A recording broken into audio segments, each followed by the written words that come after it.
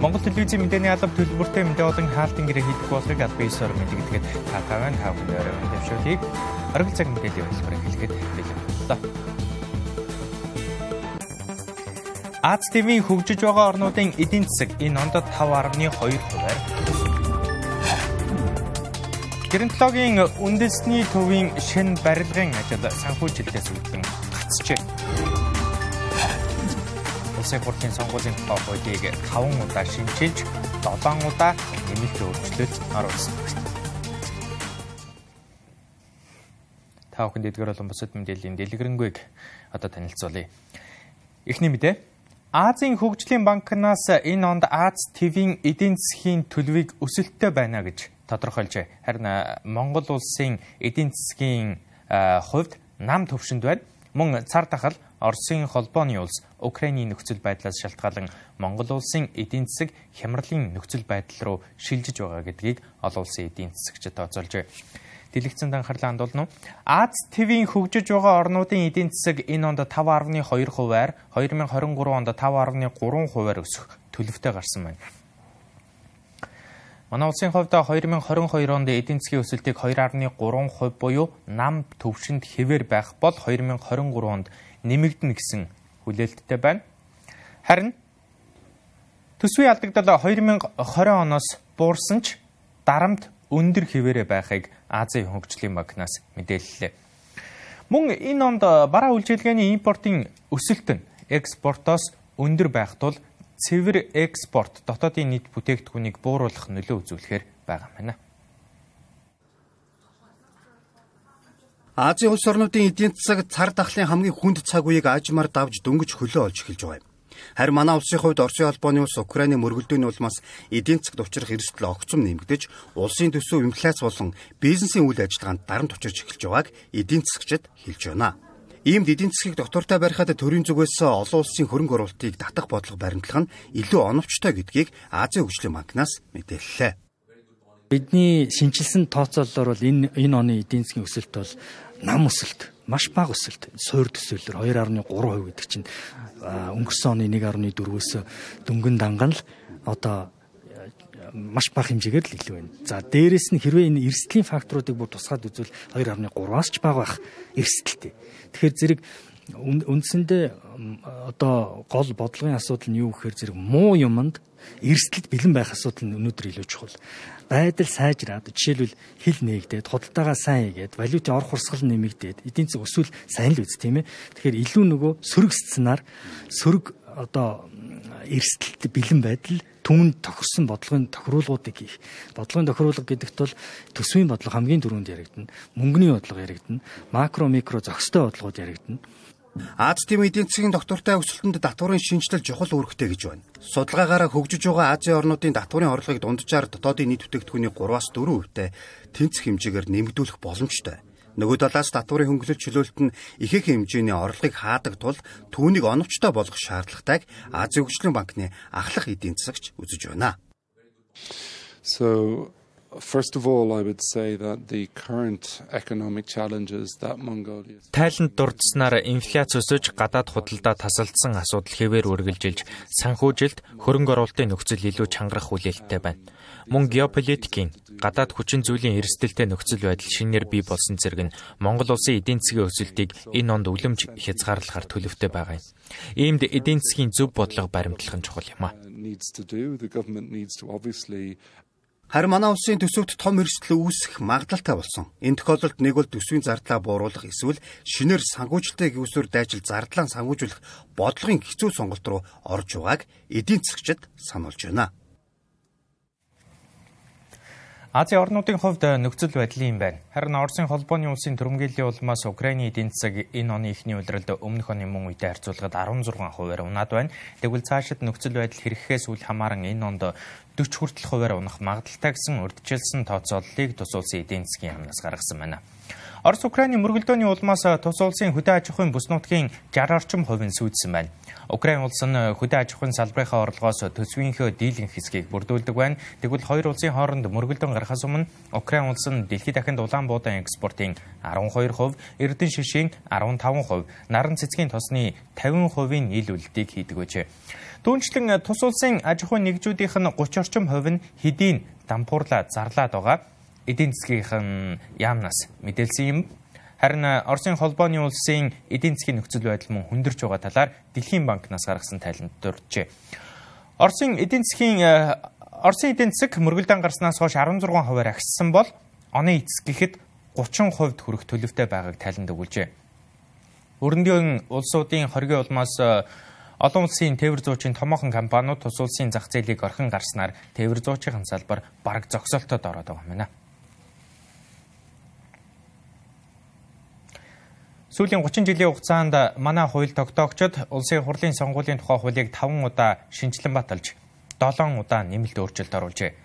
Сонгууль бүрийн өмнө сонгуулийн хуулийг засаж сайжруулах замаар сонгуулийн тогтолцоог өөрчилж байсан. Гэтэл сонгуулийн тогтолцооны өөрчлөлт нь сонгогчдын оролцоо буурах, санал гээгдэх, улс төрийн институцийн төлөвшөлд сөргөөр нөлөөлсөөр байна. Монгол улс 1992 оноос хойш парламентын 8 удаагийн сонгуул хийжээ. Анх 1992 онд ардчилсан үндсэн хуульдаа нийцүүлсэн улсын хурлын сонгуулийн тухай хуулийг баталсан бол 1992, 1996, 2008, 2012, 2015, 2016, 2019 онуудад тус хуулиндаа нэмэлт өөрчлөлт оруулж, харин 2005, 2011, 2015 болон 2019 онуудад хуулийг шинжилэн баталсан. Өөрөөр хэлбэл улсын хурлын сонгуулийн жилдээ зэрэгцэн хуулиа шинжилэн найруулах эсвэл нэмэлт өөрчлөлт оруулдаг уламжлал тогтжээ. Тэгээ ер нь яг олон улсад хэрэглэгддэг сонгуулийн системийг бол одоо бид нар бүгдийг хэрэгжилж үзсэн. Тэрийг одоо бас тэрнээс гадна одоо дангаар нь хэрэгжилж үзлээ, хольж хэрэгжилж үзсэн. За тэгээд янз янзын арга хэлбэрүүдийг бас сонгож үзсэн. Тэгээд таарч байгаа нь манад юу вэ, таарахгүй нь юу вэ гэд. Тэгвэл бол бүхэлдээ сонгуулийн хууль тогтоомж, сонгууль зохион байгуулалтын ажил бол байнгын боловсронгуй болж, урд талаасаа дараагийнх нь бол илүү боловсронгуй сайн болж ирсэн. Ийм л одоо дүн харагдаж байгаа.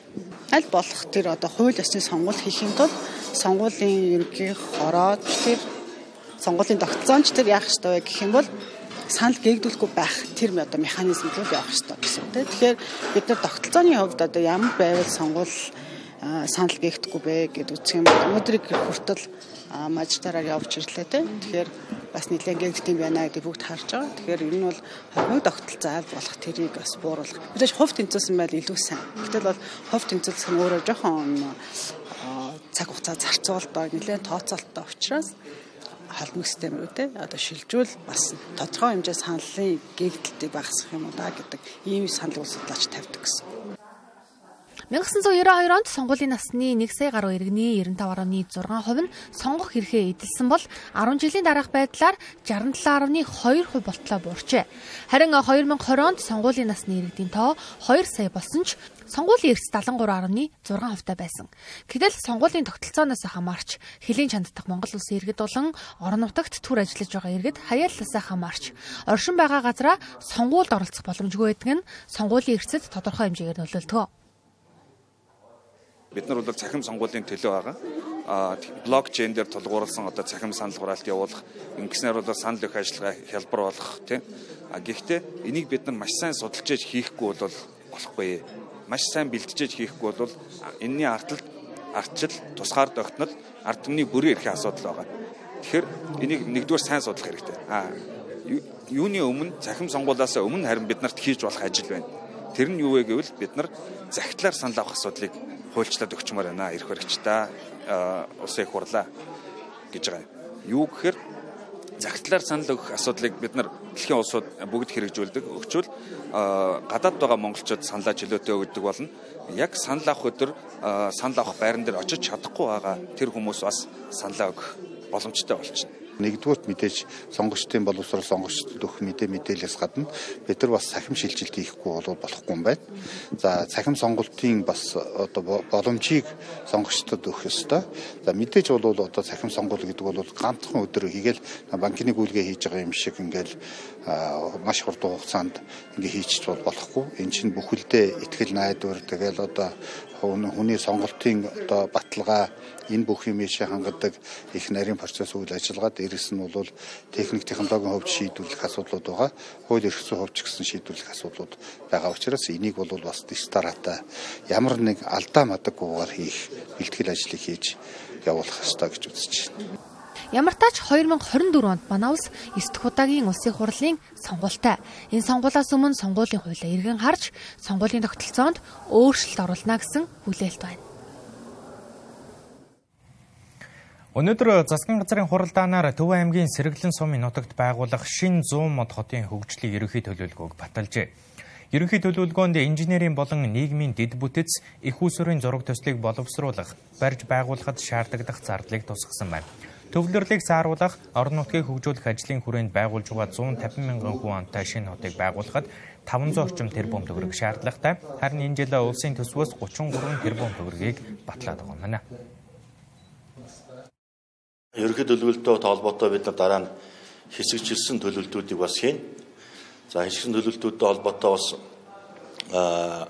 эхний үед барилгажих газар буюу онгоцны буудал, логистик төвийн дээр хавьд эхний үед барилгажих газрын инженерийн дэд бүтцийн ажлын зургийг бид бүхэн үндсэндээ хийгээд дуусж байгаа. Өөрөөр хэлбэл 4 сард одоо цахилгааны хангамж, дулаан хангамж, цэвэрлэх байгууламж, усан сан, холбоо мэдээлэл, үерийн далан инженерийн бэлтгэл ажиллагаад энэ бүх ажлуудын ажлын зургийг бид нар бас үндсэндээ давхар хийгээд эхэлсэн. Одоо энэ ерөнхий төлөв балтгцсантай холбогдоо энэ хийж байгаа инженерийн дэд бүтцийн ажлын зургууд одоо магадлалаар эслэгдэж гарна. Шинэ 100 мод хот байгуулагдсанаар тухайн хотын дотоодын нийт бүтээгдэхүүн 2040 он гэхэд 24 их 80 төгрөг төрнө. Шинэ хотын эдийн засгийн 13.2%-ийг үйлдвэрлэлээс 86.4%-ийг үйлчилгээний салбараас бүрдүүлэх юм байна. Хөгжлийн банкны чанаргүй зээлдэгч болох QSC компани асуудал шүүхийн шатанд 2 жил гаруй хугацаанд үргэлжилсэний эцэст энэ оны 1-р сард эцэслэгдсэн. Гэвч асуудал үүгээр дуусгар болоогүй гэдгийг Хөгжлийн банкны төлөөлөн удирдах зөвлөлөөс мэдэгдлээ. Учир нь тус компани банкнаас авсан зээлээр 40 тэрбум төгрөгийн өртөгтэй төмөр зам барьсан ч өнөөгийн ханшаар 330 тэрбум төгрөгөөр улсад зарсан гэдгийг онцолж байна. Өөрөөр хэлбэл тус компани Хөгжлийн банкаас 71.3 сая Америк долларын зээл авч төмөр зам болон ачиж буулгах терминал барьж улсад 112 сая Америк доллараар заржээ. QSC компани нь Хөгжлийн банкнаас 71.3 сая Америк доллар буюу 203.1 тэрбум төгрөгийн зээлийг 2014 оны 12 дугаар сард жилийн 8 хүүтэйгээр авчээ. Ингэхдээ Сэлэнг аймгийн Хөдөр сумын нутаг төмөртэй уурхаагаас 90 суманд орших төмөр замын хандгаа төртөө хүртэл 33.4 км төмөр зам болон ачиж буулгах терминал барих зорилттой гэх. Гэтэл зээлийн эргэн төлөлтийг 44 сараар хэтрүүлсэн. Энэ маргаан шат шатны шүүхээр 2 жил гаруй хугацаанд үргэлжилж, эцэст нь улсын дээд шүүх тус компанийг Хөгжлийн банкнд 192.6 тэрбум төгрөг төлүүлэхээр шийдвэрлэсэн. Зээлийн эргэн төлөвлөх асуудал нь нэг хэрэгэ. Харин нөгөө асуудал нь тус компани 33.4 км төмөр замыг 40 тэрбум төгрөгийн бодит өртгөөр барьсан ч төмөр замаа улсад хүлээлгэж өгөхдөө төгрөгөөр бас ам доллараар үнэлсэн. Тэр тусмаа 112 сая Америк доллараар үнэлж 2016-ны 2 дугаар сард ажиллаж байсан засгийн газар Фиксел буюу өрийн бичиг гарган төмөр замын төлбөрийг төлөхийг гүрэг болгожээ. Хууль шүүхийнхэн бол энийг удааж гацааж байгаа нь бол чадваргүй мэдлэггүйдээ юм уу эсвэл ингээд хэрэг хийн шийдвэрлэх ажиллагаанд хин нэгэн саад болоод байгаа биш юм байна. Энэ бол цэвэр энэ хүмүүс бол оролцоотой байна гэдэг ийм л одоо итгэл үнэмшилтэй болж байна. Ингээд 8 жил үлдэгдээд ингээд яваад байгаа гэмт хэрийг бид нар ингээд нүдэн дээрээ хараад ард түмнэрээ бүгдээрээ ингээд илэг дог болоод ингээд сууж байгаа ийм нөхцөл байдал учраас энийг бол ингээд олон нийтэд хандхаасаар аргагүй нөхцөл байдал байгаа. Хоёрдугаарт нь засгийн газар бол одоо ингээд энийг шүүх хуулийн байгууллага шийдвэрлээд эцэслэгийг нь бол хүлээх ямар шаардлага алга байна. Өөрөөр хэлбэл концессийн гэрээ нэгэнт ингээд 6 юм хийхээс 4-ийг хийгээд 2-ыг хийгээгүй нөхцөлд бол тэр концессийн гэрээг цуцлахад ч болохоор ийм нөхцөл байдал байгаа хөөхгүй. Тийм учраас одоо Монгол улсын эдийн засгийн хөгжлийн яам, төрийн өмчийн бодлого зохицуулалтын газар, засгийн газар бол энэ дээр ингээд шийдвэрээ гаргах ёстой. Уулын байжуулах эрдэнэт үйлдвэрийн 49%-ийг Оросын холбооны улсын талаас худалдаж авсан гэх Mongolian Copper Corporation хөрөнгө оцголттоо QSC компанийн авсан зээл ашиглагдсан гэх схемийг анх 2019 онд засгийн газрын хэрэг эрхлэх газраас танилцуулж байсан. Тэгвэл яг энэ аргаараа санхүүгийн нэг схемээр хөгжлийн банкнаас бусад компаниудаараа дамжуулан авсан зээлийн хэмжээ 506 тэрбум төгрөгт хүрсэн гэдгийг хөгжлийн банкны төлөөлөл удирдах зөвлөлийн гишүүн мэдгдлээ. Одоо үзэгч та бүхэн дотоодын зарим үйл явдлын мэдээллийг тавьж хүргэе. Махны үн ханш өнгөрсөн сард тогтворжиж байсан ч хил гайлын асуудал мөн малын шүлхийн өвчний тархалт нэмэгдсэнтэй холбоотойгоор үнэ нь өссөөр байна. Хэдийгээр нөөцийн мах гарч засгийн газраас махны үнийг тогтвортой байлгахад анхаарна гэдгийг мэдгдсэн ч өнөөдрийн байдлаар зах худалдааны төвүүдэд үхрийн цул мах килограмм нь 13,500-аас 17,500 төгрөг, хонь олон ямааны мах 9,800-аас 11,500 төгрөгөөр худалдаалагдаж байна. Харин жижиглэнгийн худалдаа болон хүнсний сүлжээ дэлгүүрүүдэд махны үн үнээс 1000-аас 3000 төгрөгөөр илүү худалдаалагдаж байна. Нийслэлийн хэмжээнд он гарснаас хойш өнөөдрийн хүртэлх хугацаанд өнжмөл шар үсний 70 төмөр гарч 112 га талбай шатжээ. Энэ нь өмнөх онтой харьцуулахад 2.5 дахин өссөн үзүүлэлт байна. Галт төмрийн шалтгаан нөхцөл 100% хүний буруутай үйлдэлээс гарч иргэд амнаас эрүүл мэнд эд хөрөнгөрөө хохирох эрсдэл үүсгэ. Тиймээс иргэд аялж зугаалах болон өнжмөл шар өсөө цэвэрлэхдээ анхаарал болгоомжтой байхыг анхааруулж байна. Улсын хэмжээнд COVID-19 халдварын бүртгэгдэж байгаа тохиолдол багасж сүүлийн 3 сар өдөрт 100-аас доош тохиолдол бүртгэгдэж байгаа. Өнөөдрийн байдлаар халдварын улмаас 691 иргэн гэртээ тусгаарлагдаж байгаа бол эмнэлэгт 181 хүн хэвтэн эмчлүүлж байна. Хэвтэн эмчлүүлэгчдийн дунд нэг хүнд өвчтөн байхгүй гэж эрүүл мэндийн яамнаас мэдээлжээ. Мөн манай улсад 3 дугаар сарын 18-ны өдрөөс хойш буюу 19 хоног эмнэлэгдэл бүртгэгдээгүй байна. Сургууль цэцэрлэгт хүрээлэн түүх соёлын дурсгал газар, инженерийн дэд бүтцийн барилга, зах зэрэг хашаа хайс барихыг зөвшөөрсөн 16 төрлийн байгууллага байдаг байна. Эдгээрээс бусад барилгын гадна хашаа барих ёсгүй юм байна. Өөрөөр хэлбэл офис болон орон сууц хотгонууд бүгд хашаага буулгах шаардлагатай байна. Зөвхөн бага тойрогтол гэхэд зөвшөөрлгүй 1779 хашаа хайс байгаа бөгөөд ажлын хэсгийнхэн газрын зөрчил авилгах арга хэмжээг маргаашаас хэрэгжүүлж эхэлдэг байна. Өнгөрсөн хугацаанд иргэд эрхийнхээ дагуу хэд хэдэн удаа жагсаал цуглаан хийсэн. Гэвч энэ үеэр иргэдийн эрүүл мэнд амнасанд халдан өмнө самуун дэгдэх зорилготой байсан нэр бүхий 5 хүнийг задуулж мөрдөн шалгах ажиллагаа эхэлсэн тухай Технологийн ерхий газраас өнөөдөр мэдээлэл хийлээ. Монгол улсын үндсэн хуульд иргэд итгэл үнэмшилтэй байх, үзэл бодлоо чөлөөтэй илэрхийлэх, хэвлэн нийтлэх, тайван жагсаал хийх эрхтэй гэж заасан байдаг. Энэхүү эдлэх эрхийн хүрээнд сүүлийн 2 өдөр залуус тайван жагсаал хийж байгаа. Тус жагсаалын үеэр нийт 5 иргэнийг Технологийн ерхий газраас баривчлан садуулжээ.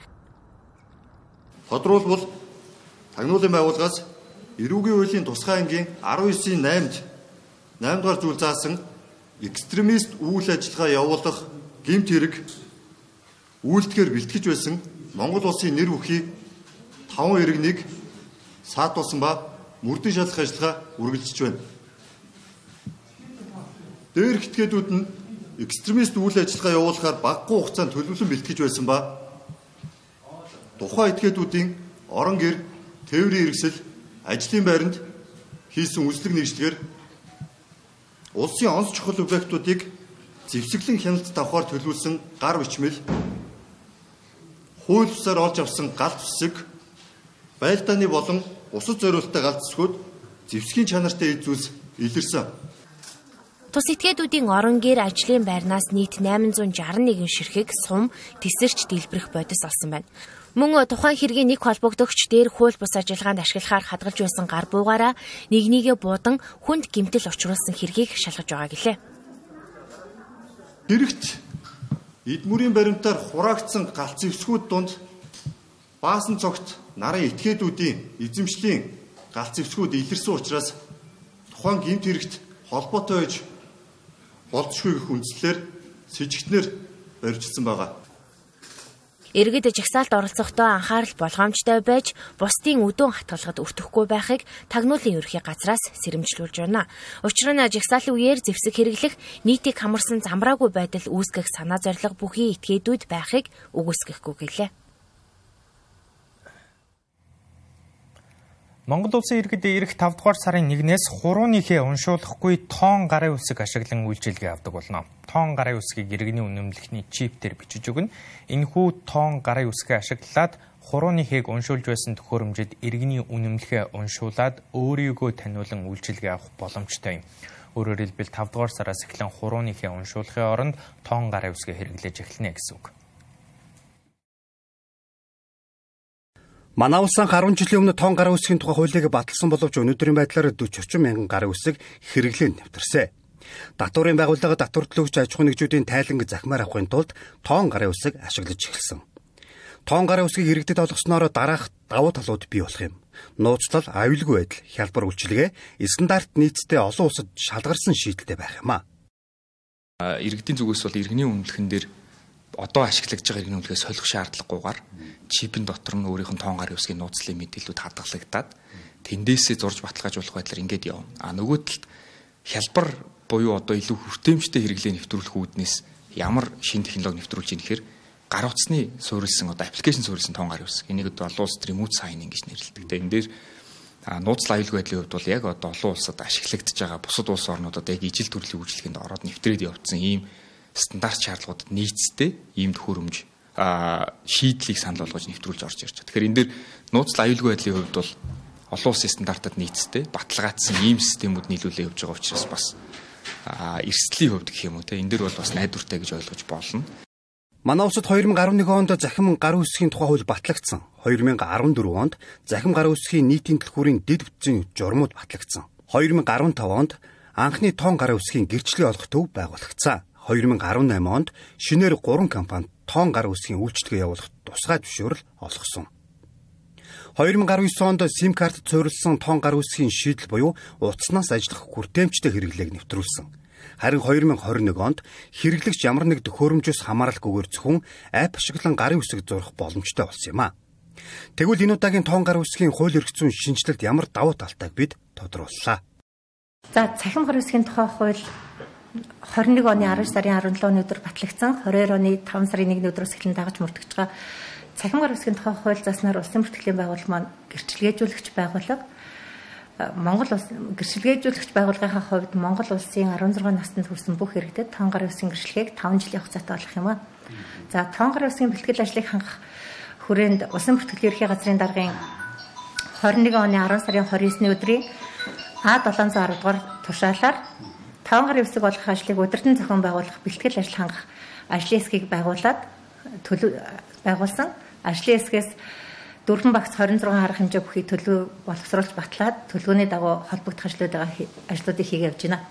Тоон гарын үсгийн бэлтгэл ажил өнөөдрийн байдлаар 80 орчим хувьтай байна. Бүх нэгж буюу сум, дүүрэг, аймаг, нийслэлийн нэгдсэн үйлчлэгээний төвүүд захин машинаар дамжуулан иргэдэд тоон гарын үсэг олгохоор төлөвлөд байна. 16-аас дээш насны иргэний үнэлэх авсан иргэн бүрдээ 12 орон бүхий тоон гарын үсгийг олгох юм. 126 ийм багц үйлчлэгийг иргэдэд үзүүлдэг. Нэг үйлчлэгийн дотроо 3 4 задарч байгаа. Жишээлхэд тийм ээ төрсний одоо юуны гэрлэлт гэхэд гэрлэлт цуцалч гэдэг юм уу тийм ээ төрсний лавлгаа нас урсны лавлгаа ч гэдэг юм ингээд дотроо нэг төрөл үйлчлэгээнүүд хэд задарч байгаа.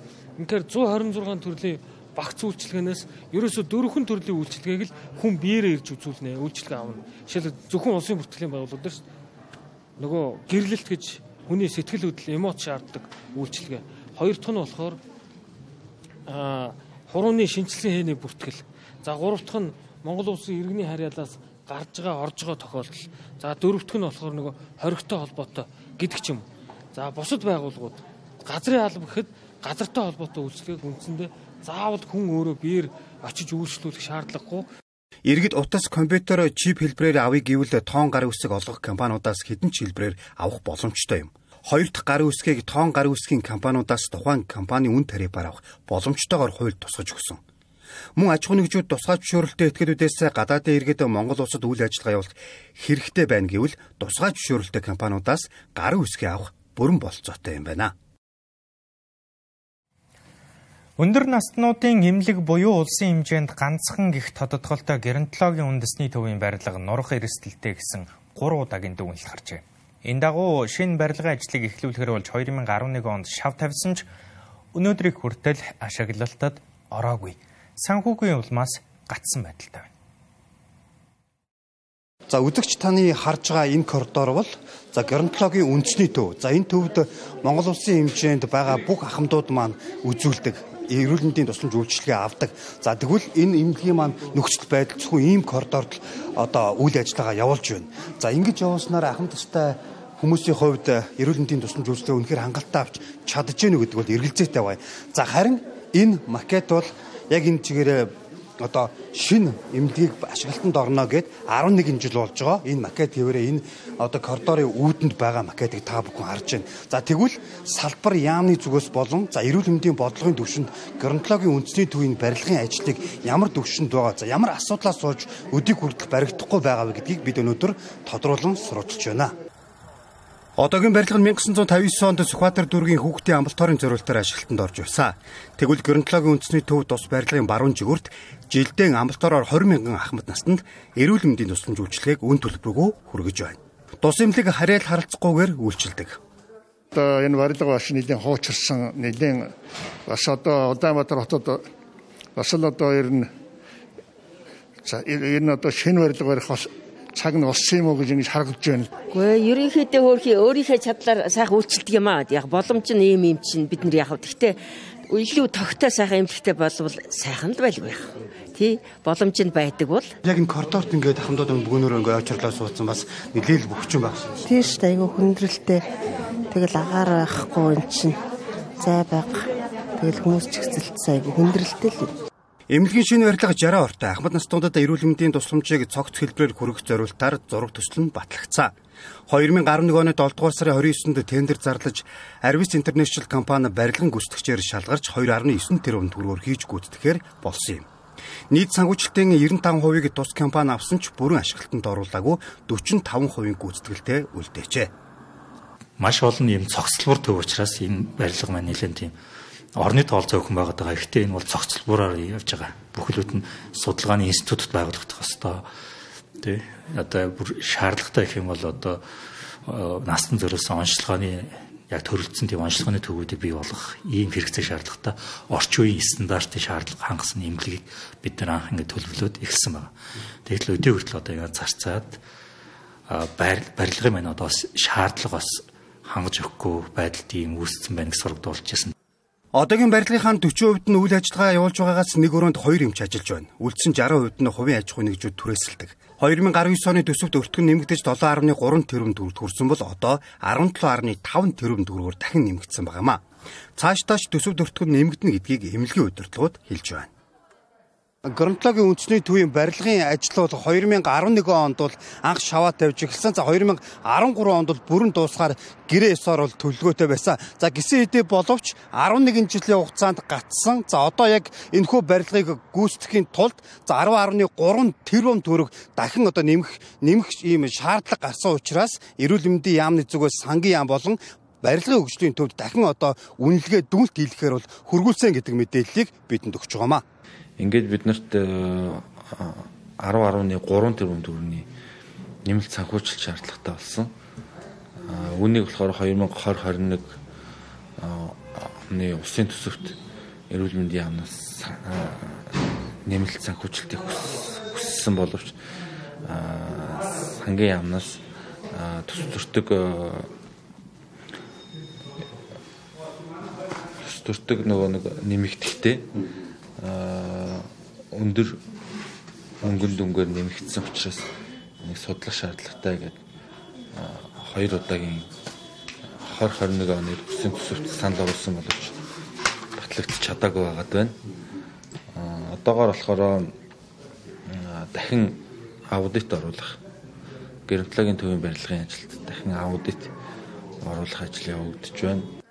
Засгийн газрын 2019 оны 6 дугаар сарын 5-нд ахмад насны тухай хуулийн хэрэгжилтийг эрчимжүүлэх тухай тогтоолоор геронтологийн үндэсний төвийн шинэ эмнэлгийн барилгын ажлыг эрчимжүүлэхээр шийдвэрлсэн байдаг. Гэтэл бодит байдалд Монгол төр ахмад наснуудаа ээлгүй гэдэг нь дээрх баримт нотолж байна.